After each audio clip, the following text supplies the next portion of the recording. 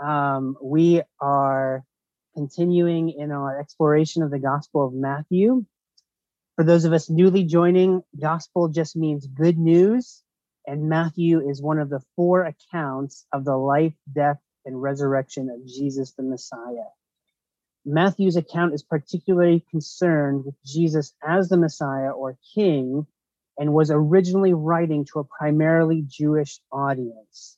He organized his gospel into five main teachings from Jesus, and we are in the middle of his fourth teaching now.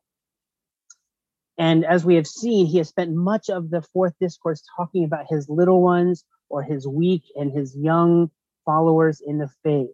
Much of his instruction in this teaching is concerning his disciples and their lives in this community, or this community that's forming and that will be formed of believers. And he says some of the things he said is we must be like a child to enter his kingdom, and we are to welcome and value his disciples, and that there are grave consequences to cause these disciples to stumble or sin. And in this passage, we will see today that Jesus wants to say more, even more about his disciples in this passage today. But first, I want to tell you a little story. I've been listening to a podcast. It's called Serial, and it's a single podcast told in different episodes. And this one's about an USA Army officer called Bo Bergdahl. And he was an Army officer in the eastern province of Afghanistan.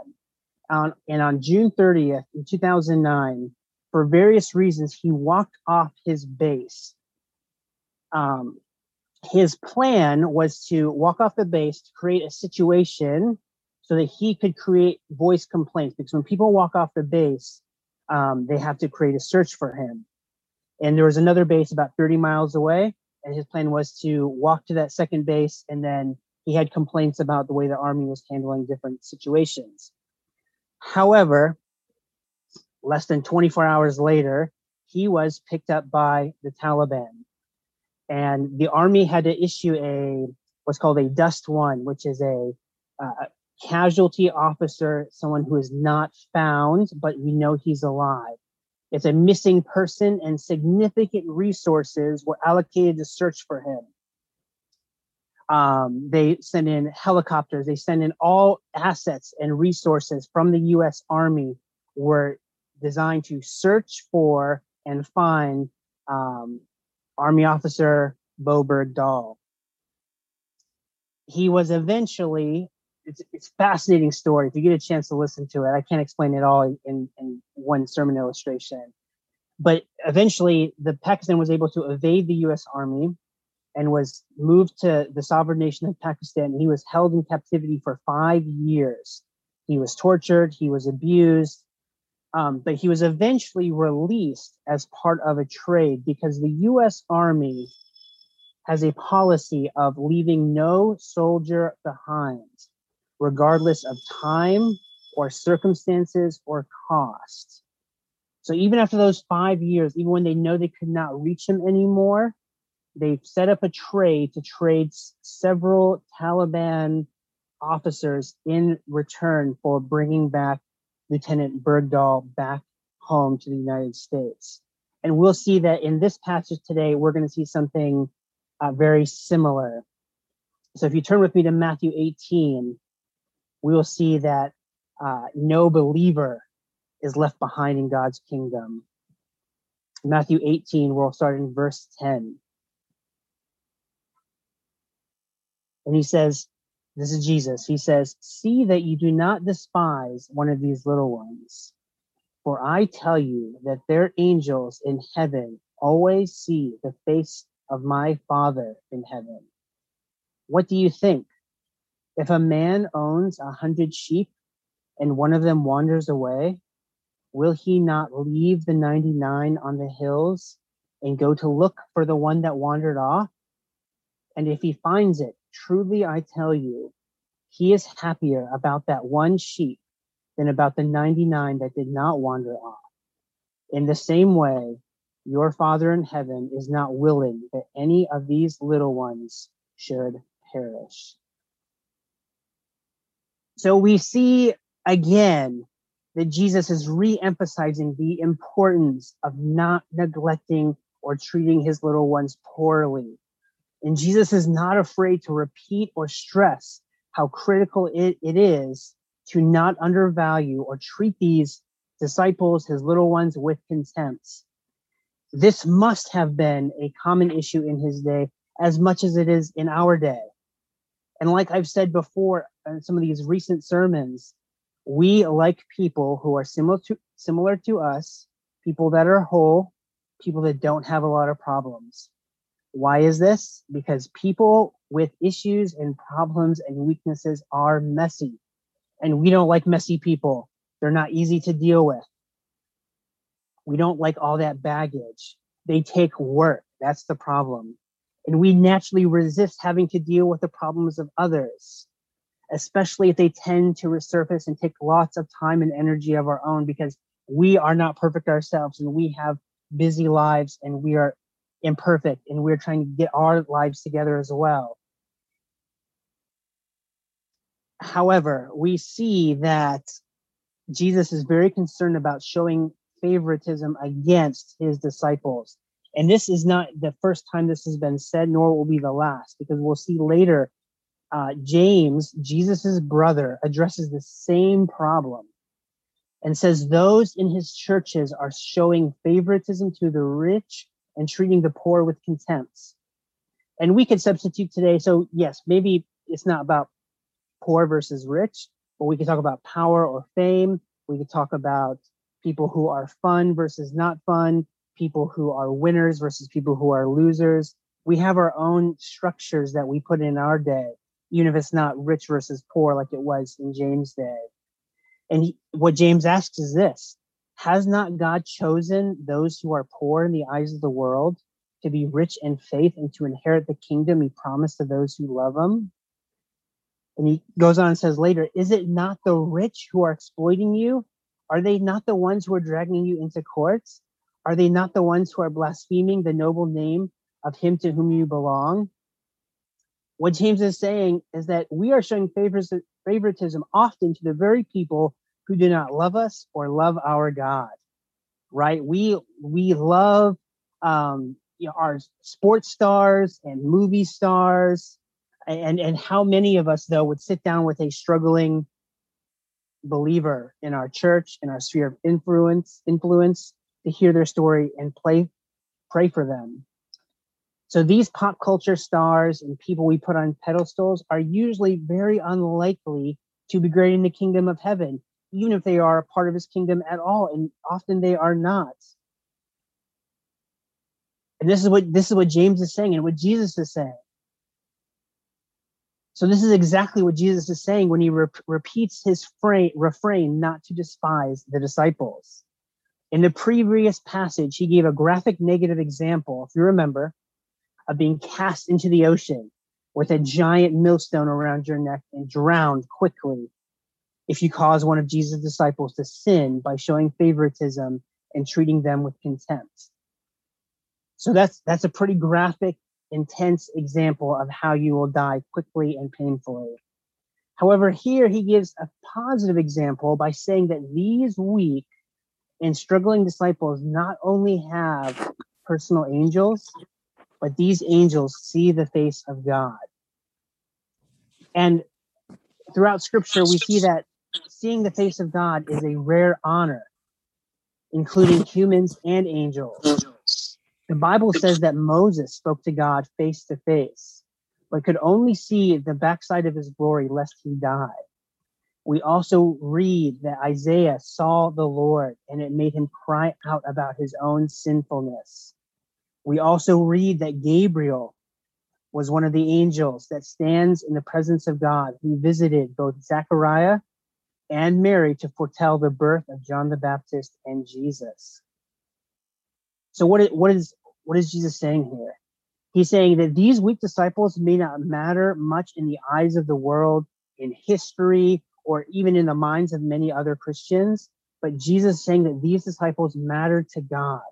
These little ones are protected by angels who see his face, showing that God values them, that he esteems them, that he thinks they matter, that they have importance, and that they have worth.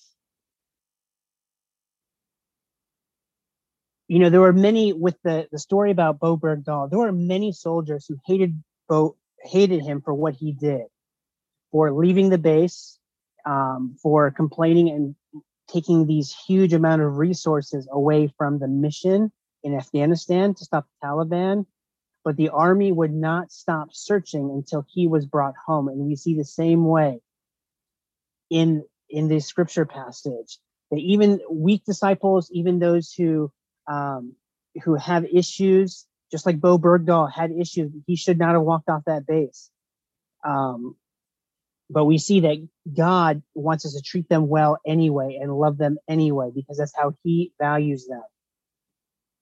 So therefore, as believers, we should give significance to what God gives significance to. And he gives significance and value and honor to his little disciples because he tells their angels face to face how much he values them. And if you remember from our psalm that we read last week, we can't take anything in this life with us to the next. So wealth and fame and worldly honor and worldly importance do not have any value beyond this life. However, being valued and honored and loved by God has eternal value because it lasts not just through this life, but also through eternity. Like just what Jesus said, this is eternal life, to know him and the one that he has sent. So we need to put value and honor on his little ones because that's who Jesus values. Jesus then gives a parable to show this and to demonstrate this. He says, a man has 100 sheep. Does he not leave the 99 to search after the one? And it's amazing in that time period that the man has 100 sheep. That would be considered to be quite wealthy in first century Israel. However, the shepherd goes in the search of the one who went astray. And it's important to notice that it's the sheep that went astray, not the owner who lost him. Jesus does not consider that these sheep are innocent, but rather that they are prone to move away from the flock, right? Like the story of Bo Bergdahl. He had to answer for what he did later for walking off his base. And there were consequences for what he did. But the military does not leave one of his own behind. And God does not also leave one of his own behind, and we should not leave one of our own behind.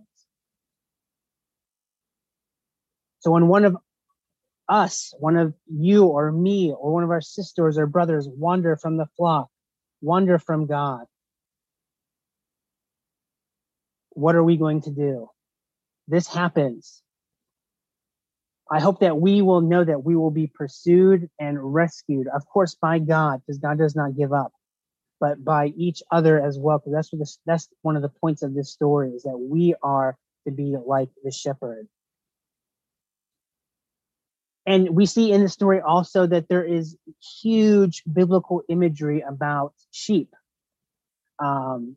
Sheep are helpless. They have no defense mechanism. They're usually foolish. They do whatever they're like lemmings. They don't do anything special. They just follow things around. They go where they want to go. And that's why they need somebody to protect them. You know, in fact, Jesus may have been thinking of this verse in Ezekiel, which says, for this is from Ezekiel 34, 11, 12. It says, for this is what the sovereign Lord says. I myself will search for my sheep and look after them. As a shepherd looks after his scattered flock when he is with them, so will I look after my sheep. So we are the sheep. We are the ones who go astray. However, it is the Lord Yahweh, the Lord Jesus, who comes after us and searches for us until he finds us. When Isaiah talks about the coming of the Messiah, he also says, we all like sheep have gone astray. Each of us has turned to his own way, and the Lord has laid on him the iniquity of us all. From Isaiah 53, 6. Because we have all totally abandoned and wandered away from the Lord of life, Jesus had to taste death to bring us back to the flock. And just think of the first song that we sang, or the first song we sang, right? Well, we were a stranger to Jesus, wandering away from this fold.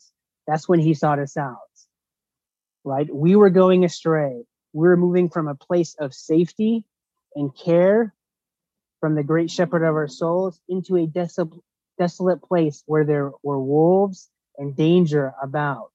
That's when God rescued us. And the song also says that we are still prone to wander. And it says prone to leave the God I love. That is part of the sin nature that still exists in us. As Jesus' disciples, of course, we are ultimately safe and secure under his protection. However, that does not mean that we are unable to go astray or wander towards sin. Like I said last week, because there is still sin that exists in our hearts, in this world, and in the devil and his demons, we are still tempted and inclined to move towards sin, prone to leave the God I love. So we need to remember that as we are pursuing Jesus, that we are prone in this direction. And this is what the Jesus' parable, it presupposes this. It assumes that the sheep, not all the sheep, but some of the sheep will go astray.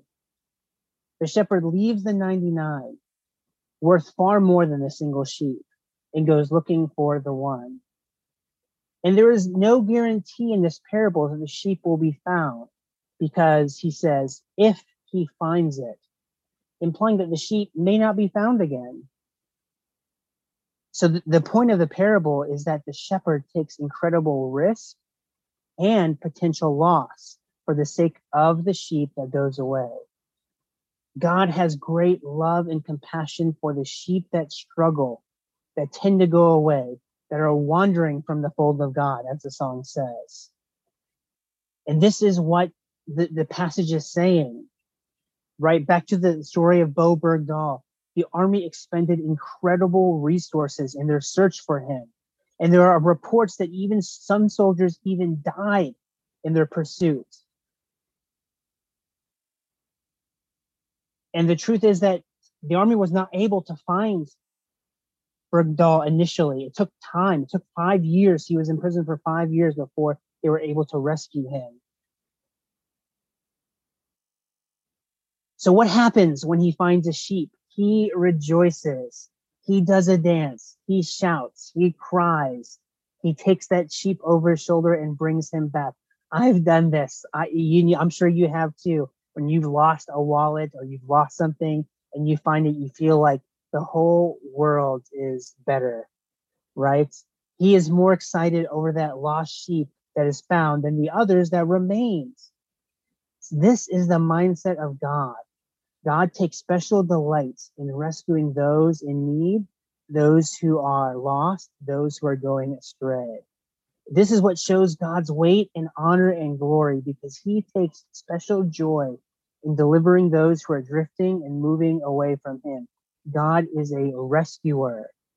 It's like those people who train to be lifeguards and first responders and rescuers. There is a certain thrill and excitement and joy in helping people in dangerous and nearly impossible situations. There was also initial excitement when Bergdahl was finally released, even though it was his fault for walking off the base, even though his time with the Taliban broke him in significant ways. He could not talk for weeks because of what happened to him, because of his own mistake. He walked off the base. He did this. But he was obviously relieved and happy to be back. His family was relieved and happy. And the military was able to get one of their soldiers home. And that is a priority one for the U.S. Army. And that is one of God's top priorities, to make sure that we are not going astray permanently. And we need to remember in this passage that God is primarily talking to his people, not unbelievers. He says as much when he concludes the parable by saying, it is not God's will that these little ones That's the word he uses for his disciples, should perish. And of course, as the great shepherd, he will not allow any of his little disciples to eternally perish, to be banished from the kingdom forever, even though there may be a period of going astray for a while. So what is Jesus saying here? Earlier in the passage, he gives a stern warning to any who would cause his children to stumble. Here he says, we need to have the heart of God and be like the shepherd in the parable. We need to be actively searching for his little ones who are going astray and bringing them back to the fold of God. Not only are we not to cause God's children to stumble by treating them as valuable, important as God treats them, no matter what weaknesses and foibles they have, we need to go actively searching them out, seeking them out. Just like Bo Bergdahl, no Christian should be left behind, regardless of their wandering away. And we need to pursue them with all the resources that we have, just as God pursued us. So the application is pretty straightforward. We need to do this. We all probably have people in our minds who are the struggling and weak believers and people who are struggling in our lives. There are certain, obviously, names that pop into my mind, and I bet they pop into your mind as well. The question is, who are we reaching out to? And I've mentioned this before, so I'm not going to belabor the point, but we need to be taking care of our struggling brothers and sisters however we can, especially in the time that the church is not able to meet physically, especially in a time of COVID when people are more isolated than probably ever before or in 100 years. So if that means going out for a coffee or a meal, then we should make it happen. If that means a phone call to encourage him or her, then let's do it. If that means to give a prayer over WhatsApp, then we should make this a priority. We are in a unique time when the church is not meeting physically, so there is even more temptation or proclivity for the sheep to wander or go astray. So we should try as best as we can not to only be available, but also looking for Christians in our home, in our church, in our spheres of influence, where we can gently, lovingly lead them back to the fold. And usually, what does it mean to seek them out and bring them back to the fold? This does not mean we need to be rough with people and tell them why they're making huge mistakes and shipwrecking their faith. That does not work. I've tried that before. That strategy is not a good one. We need to remember that the reality of life is that we need to earn the right to be heard. We can't just call somebody on the phone that we have no relationship with and tell them what they need, because that will make them more defensive and likely to continue to go astray. Therefore, what I've tried before is just start out seeing what they are going through and hearing their story, trying to spend time with them, seeing what you can do to help. Over time, there will be opportunities for you to speak. But I have found that with the majority of what it means to lead people back to God is just being with them and sharing with them in their difficult times, because that's part of their journey. Those who have been most helpful to me when I've gone astray, when I've struggled, they mostly just spent time with me and listened to my story as I talked and discussed things with them. And I think that's true of most people. This is why Paul says to weep with those who weep and rejoice with those who rejoice, because a lot of leading Christian brothers back to the flock is hanging in there with each other. And I want to mention that as we conclude, I want to mention that we all have times of victory and defeat, times when we are on the mountaintop and times when we are in the valley, times when we're feeling God's presence so intensely, and times when we feel like our prayers are bouncing off the ceiling. If you feel like you are in that position of a weak and struggling disciple, please reach out. You are more than welcome to send an email or WhatsApp to me or Abiel or anybody in this group.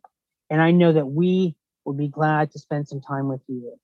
There is no shame in saying that you need help. And I've said this many times that I've needed help in the past year, because this has been a crazy hard year. But it's hard to know if you don't say anything, because it's easy to pretend that everything is fine when things are not fine, when there's a disaster. So, and finally, let's be amazed at how God's kingdom is so different from the kingdom of this world. This world's kingdom is about the strong surviving and the weak perishing. It's about the survival of the fittest. Those who are weak are rarely shown pity or mercy, except for what is left over from our own opulence and the money that we have and what we no longer need or want. This is the opposite of how Jesus wants his kingdom and his people to look.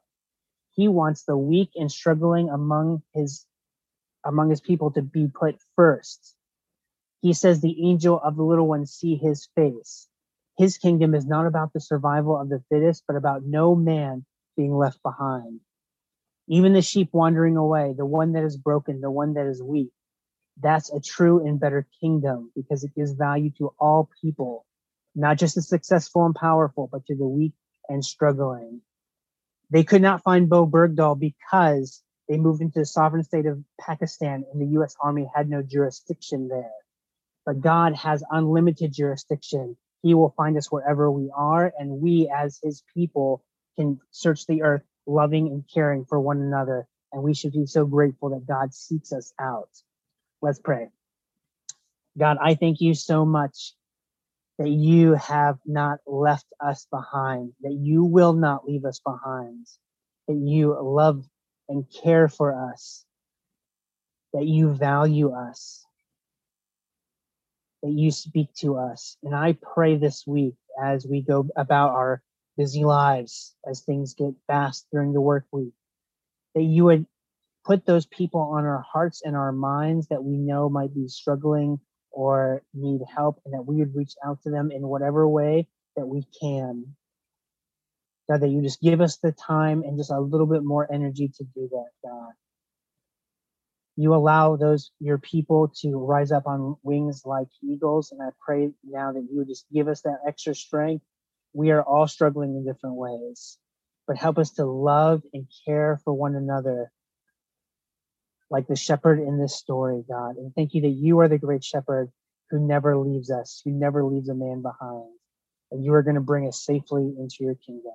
We love you, Jesus, and we ask for this in your great name. Amen.